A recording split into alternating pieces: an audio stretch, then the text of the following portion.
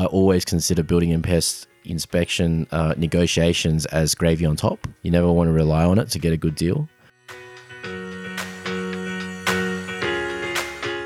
This is Property Investory, where we talk to successful property investors to find out more about their stories, mindset, and strategies. I'm Tyrone Shum, and in this special episode of Invest Like a Pro, presented by Housefinder, we delve into the topic of the secrets to winning negotiation. We delve into how Lou was able to help his clients negotiate the price down for a property, tactics you can use to negotiate, how to negotiate to get the best possible results, and much, much more.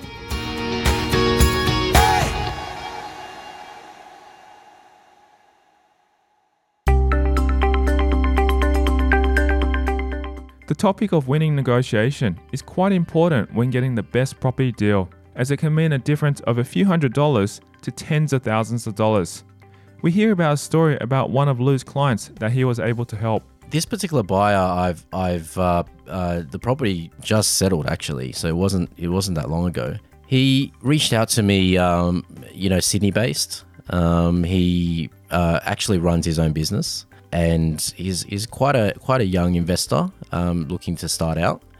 And he wanted me to help him find a property that was going to create another stream of passive income for him, so that he could focus more time on expanding the business, or have the financial capacity to expand what he's currently doing, which is his passion. So he signed up. We started looking for some properties, ticking the fundamental boxes again of being properties that are distressed, below market value, properties in good areas and within capital cities that have the fundamentals for growth, consistent long-term growth, and also ensuring obviously properties that have good cash flow so that he can A, hold on to it, and B, move on to the next one afterwards as well. We had a couple of options I sent to him, and he was really happy with one property, which I started negotiating on. And, we were already very happy with the purchase price.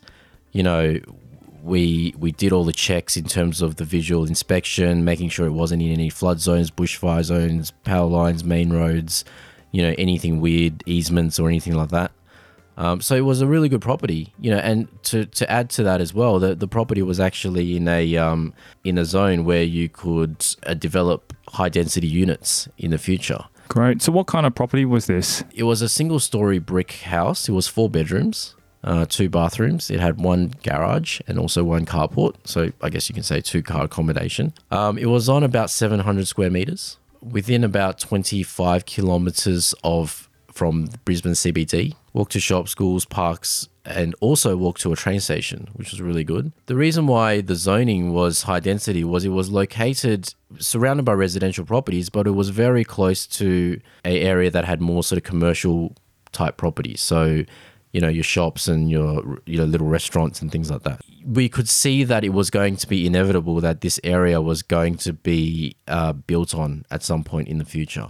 So that was actually a bonus. We didn't start looking for this property with the outset of having a property that you could rezone and redevelop one day, but it just happened to be a nice to have. When we did all the CMA and the comparable markets analysis, looking at comparable sales and all that type of stuff, we figured out that this property was around about 55k below market value based on what we bought the property for. The property was owner occupied, so it was lived in for a very long time before, and it was in original condition, but it wasn't falling apart. It was livable, it was rentable from day one, probably, could do with a bit of a cosmetic update. But from an investment perspective, sometimes it's just to leave everything as is, as long as it's clean, tidy, safe, get it rented, get the cash flow moving, and then move on. So that was the intention with this property. So we negotiated, we did the visual inspection, we did all the title searches, we, made sure there's no red flags. Part of the due diligence is looking at surroundings as well. So making sure no dodgy neighbors or, nothing extraordinary that would sort of bring this property into not a very nice buy at the end of the day. So after we've done all that, it came to do the building and pest. Now, this is one of the reasons why having a really solid team around you that knows exactly how you work can work to your benefit. the building and pest person that I use personally and the business uses, I have a very strong relationship with him. He knows exactly how I work. He knows exactly what I need. He's extremely thorough in what he does as well, when it comes to doing these reports. So you can do all the visual inspections on this planet, and you just won't know what's in the wall. You just won't know what's in the roof cavity. You don't know what the ins and outs on, maybe what material is used to build the property. There's just so many things that a building and pest inspector will reveal that you won't know until you get it done. We find out more about the intricacies of a building and pest report and the importance of having someone that you can trust to do the inspection. This guy, he went through, did the inspection, and the reason why I like using this particular building and pest inspector and that we got a good relationship is extremely thorough. Extremely thorough. And there's a couple of reasons why he's extremely thorough. The main reason is for me and the buyer to find out everything that's wrong with the property. From, little cracks that could be structural or it could be just settlement cracks, through to maybe some really minor termite damage in the fence line, in the back fence line, but then there might not be a termite barrier. So, the inside of the house may be affected.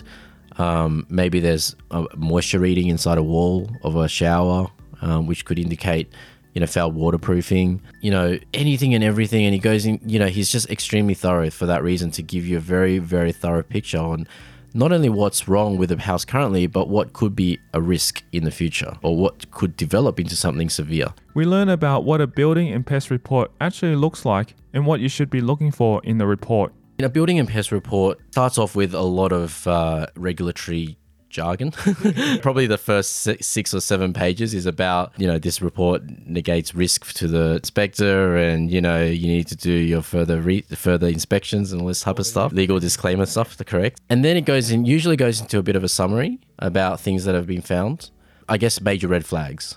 So it'd be a small summary of, if there is termite issues, it'd be on there, or if there are settlement cracks, structural cracks, it'd be on there, and where it is and all that type of stuff. And then after that, it would sort of detail every single room, every single part of the house, from a door binding to the most severe of items, including pictures. So after you've gone through the building component, so you've seen every single room, all the defects. After that would be a pest component. So the pest component would cover things like obviously termite damage, termite activity, could be wood rot, could be, high levels of moisture or, wood borers, anything that would relate to current damage or a risk of infestation at some point in time. So when you combine these 3 elements, it just gives you a very, very clear picture on anything that's wrong with the house structurally. You don't want any surprises. No one wants to buy a property and realize that, half the house is falling apart and they have to spend tens of thousands of dollars to fix it. You always get a building and pest inspection. Not only is getting a building and pest inspection important, it's to help understand possible problems with the property and how it can also be used to your advantage when it comes to negotiation. This is what this particular buyer and what we ended up doing for this particular buyer is that when we got this inspection, it naturally is extremely detailed, and to cut a long story short, it's going to look pretty bad. Even if there's nothing wrong with, or very little wrong with the property, if the property is a little bit older, it's going to come up with a lot of either little things, big things, or potential risks. So as investors or as buyers, we can sometimes use this to our advantage to potentially get a price reduction on the property. Now, I guess there's a certain art, I guess, to maximizing this potential. One of the ways that I use is to time it very, very specifically. A lot of people make the mistake of getting the building and pest done and asking for money off maybe a week before the building and pest inspection building and pest condition is due. So if you're doing that, then you're basically giving the seller a week's opportunity to do their own research, to see if whatever you're claiming is legitimate, or to basically maybe do their own quotes, or maybe even fix some of the stuff themselves, or look at maybe other buyers maybe some competitors that may be wanting to buy the property, but, they don't want to reduce the price anymore. So for this particular buyer and for all my buyers, I always leave the building and pest inspection negotiation to the very last second.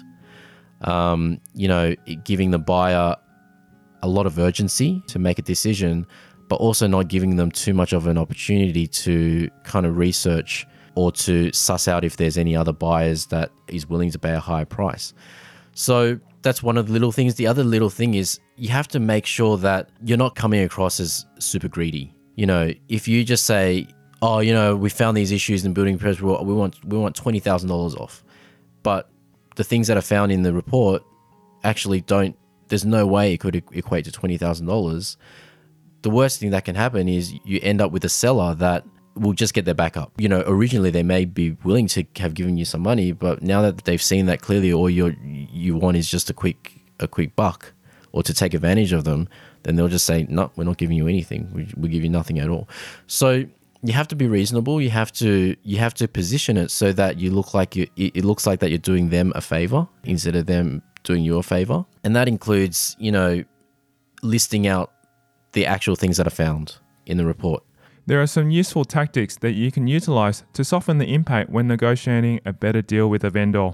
Making it very clear, okay, we accept that the house is 20 years old. If the house is 20 years old and there are going to be some defects, some wear and tear items as well, cosmetic items, but these are the main issues. As a result, we want X amount off the original purchase price. And the amount you ask for has to be reasonable as well. And what I actually like to do is state approximately how much it would cost to fix all those issues and going below that. Because when you're going below that, you again come across as the good guy. You're trying to, look, it's going to cost $7,000 to fix everything, but in a spirit of getting the deal done, I'm happy to take $6,000. So like little things like that really, gives you an advantage at the end of the day. And it makes you not look like just a money-hungry investor that just wants to, suck the blood of every single vendor out there. So this is exactly what we did with my client's property that I was talking about. We did the building and pest inspection.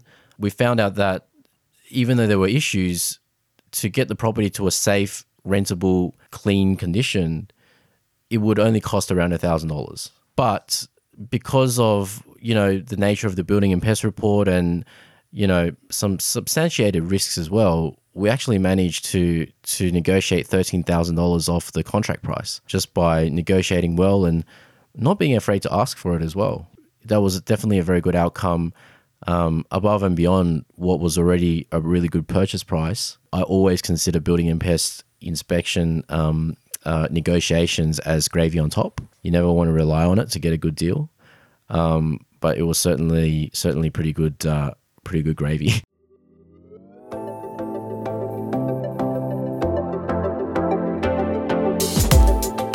Coming up after the break, we'll delve into the strategies that Simon Liu encourages you to use when negotiating. There's a lot of different scenarios that can play out, but by doing a few little things that I talked about earlier, you kind of just put things to your advantage at the end of the day. How you might be able to pick up an amazing deal. If you provide them an avenue just to bypass all that process, they're not too fussed about 1 or 2% of 50K. Potentially, you might be able to pick up a good deal just by doing that. And that's next. I'm Tyron Shum, and you're listening to Invest Like a Pro, presented by Housefinder.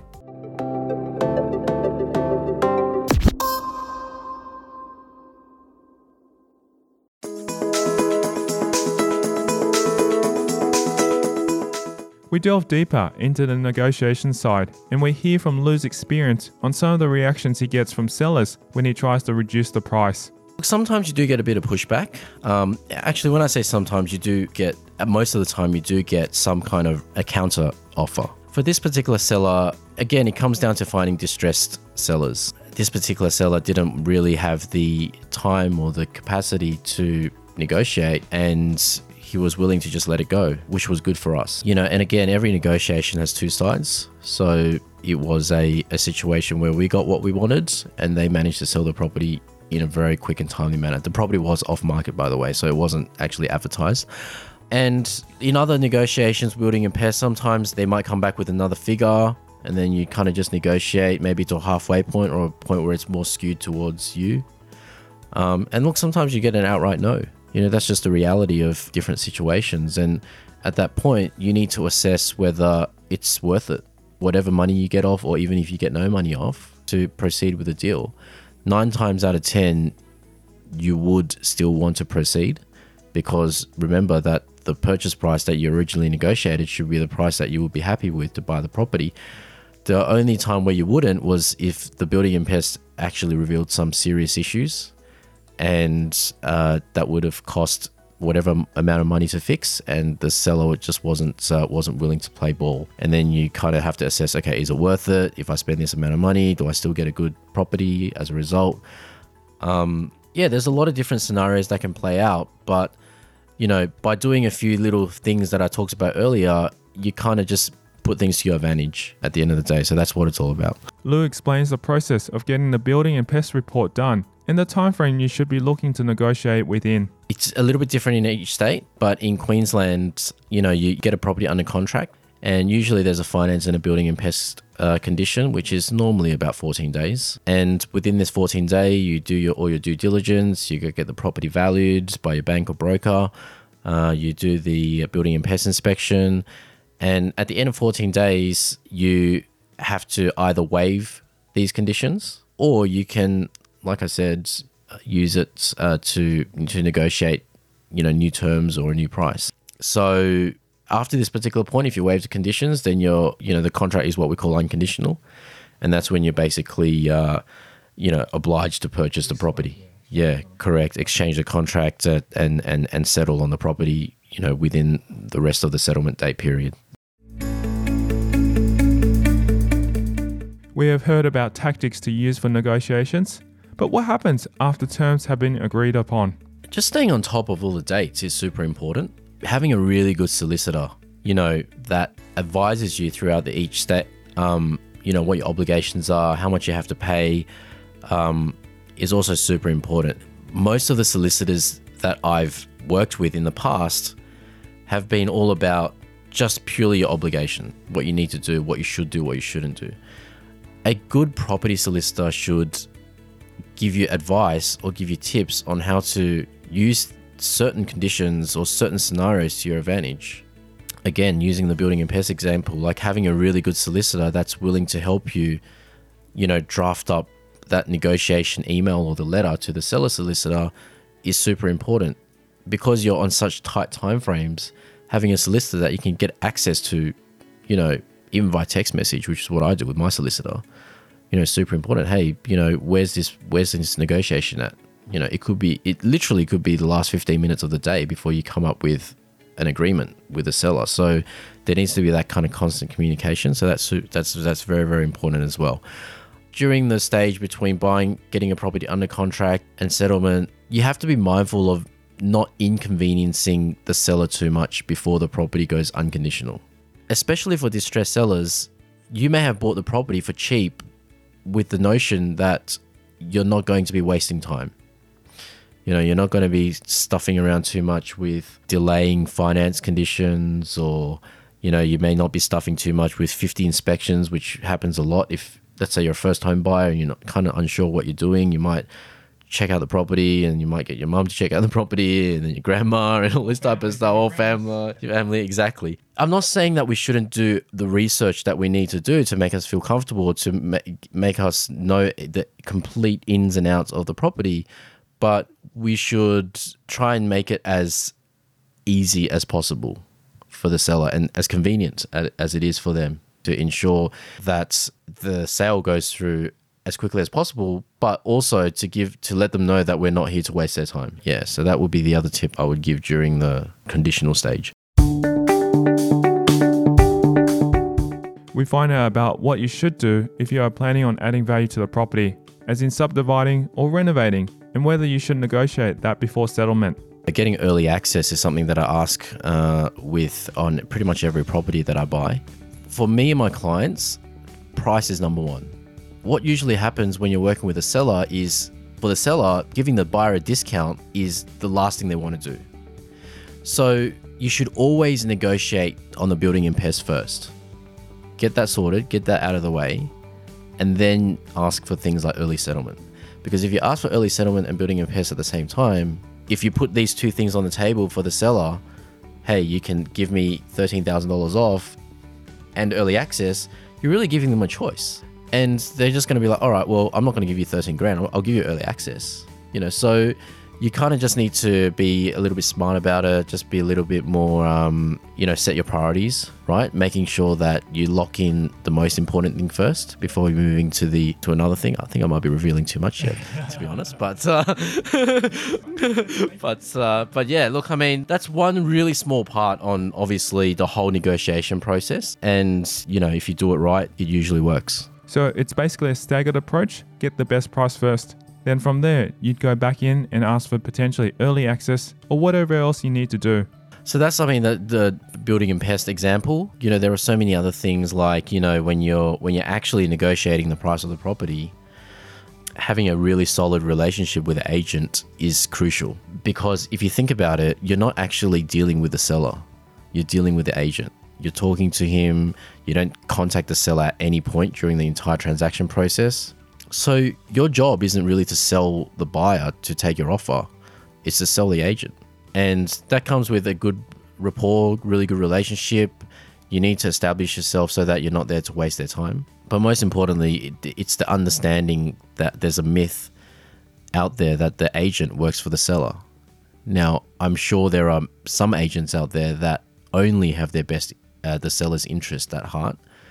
But the reality of it is every single agent out there is a real estate agent to make commission, to make money, to sell houses. Now, if you provide an avenue for the agents to sell that house as quickly as possible, aka them getting paid as quickly as possible, then they're going to work in your favor. Real estate agents are looking for the best deal possible and as quick as possible. Remembering, this might just be the key to closing a deal in the future. You have to also understand that most agents get paid 1% to 2% in commission from the selling agent, and 50K difference in price may not mean that much to them from a commission perspective, but if it means them not having to do 50 inspections, dealing with time wasters and silly offers or anything like that, if you provide them an avenue just to bypass all that process, they're not too fussed about 1 or 2% of 50K. Potentially, you might be able to pick up a good deal just by doing that. So,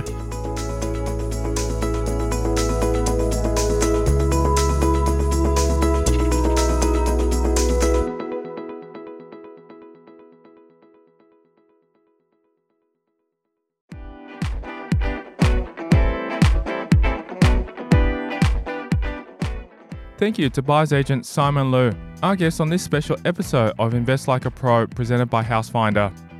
Also, for being a loyal listener of the podcast, I've asked Simon to offer a free 1-hour strategy session, normally valued at $500, to help you put together an actionable property plan. To get your free strategy session, simply visit housefinder.com.au and fill out the contact form, or call Simon directly on 0415 626 342 and quote Property Investory.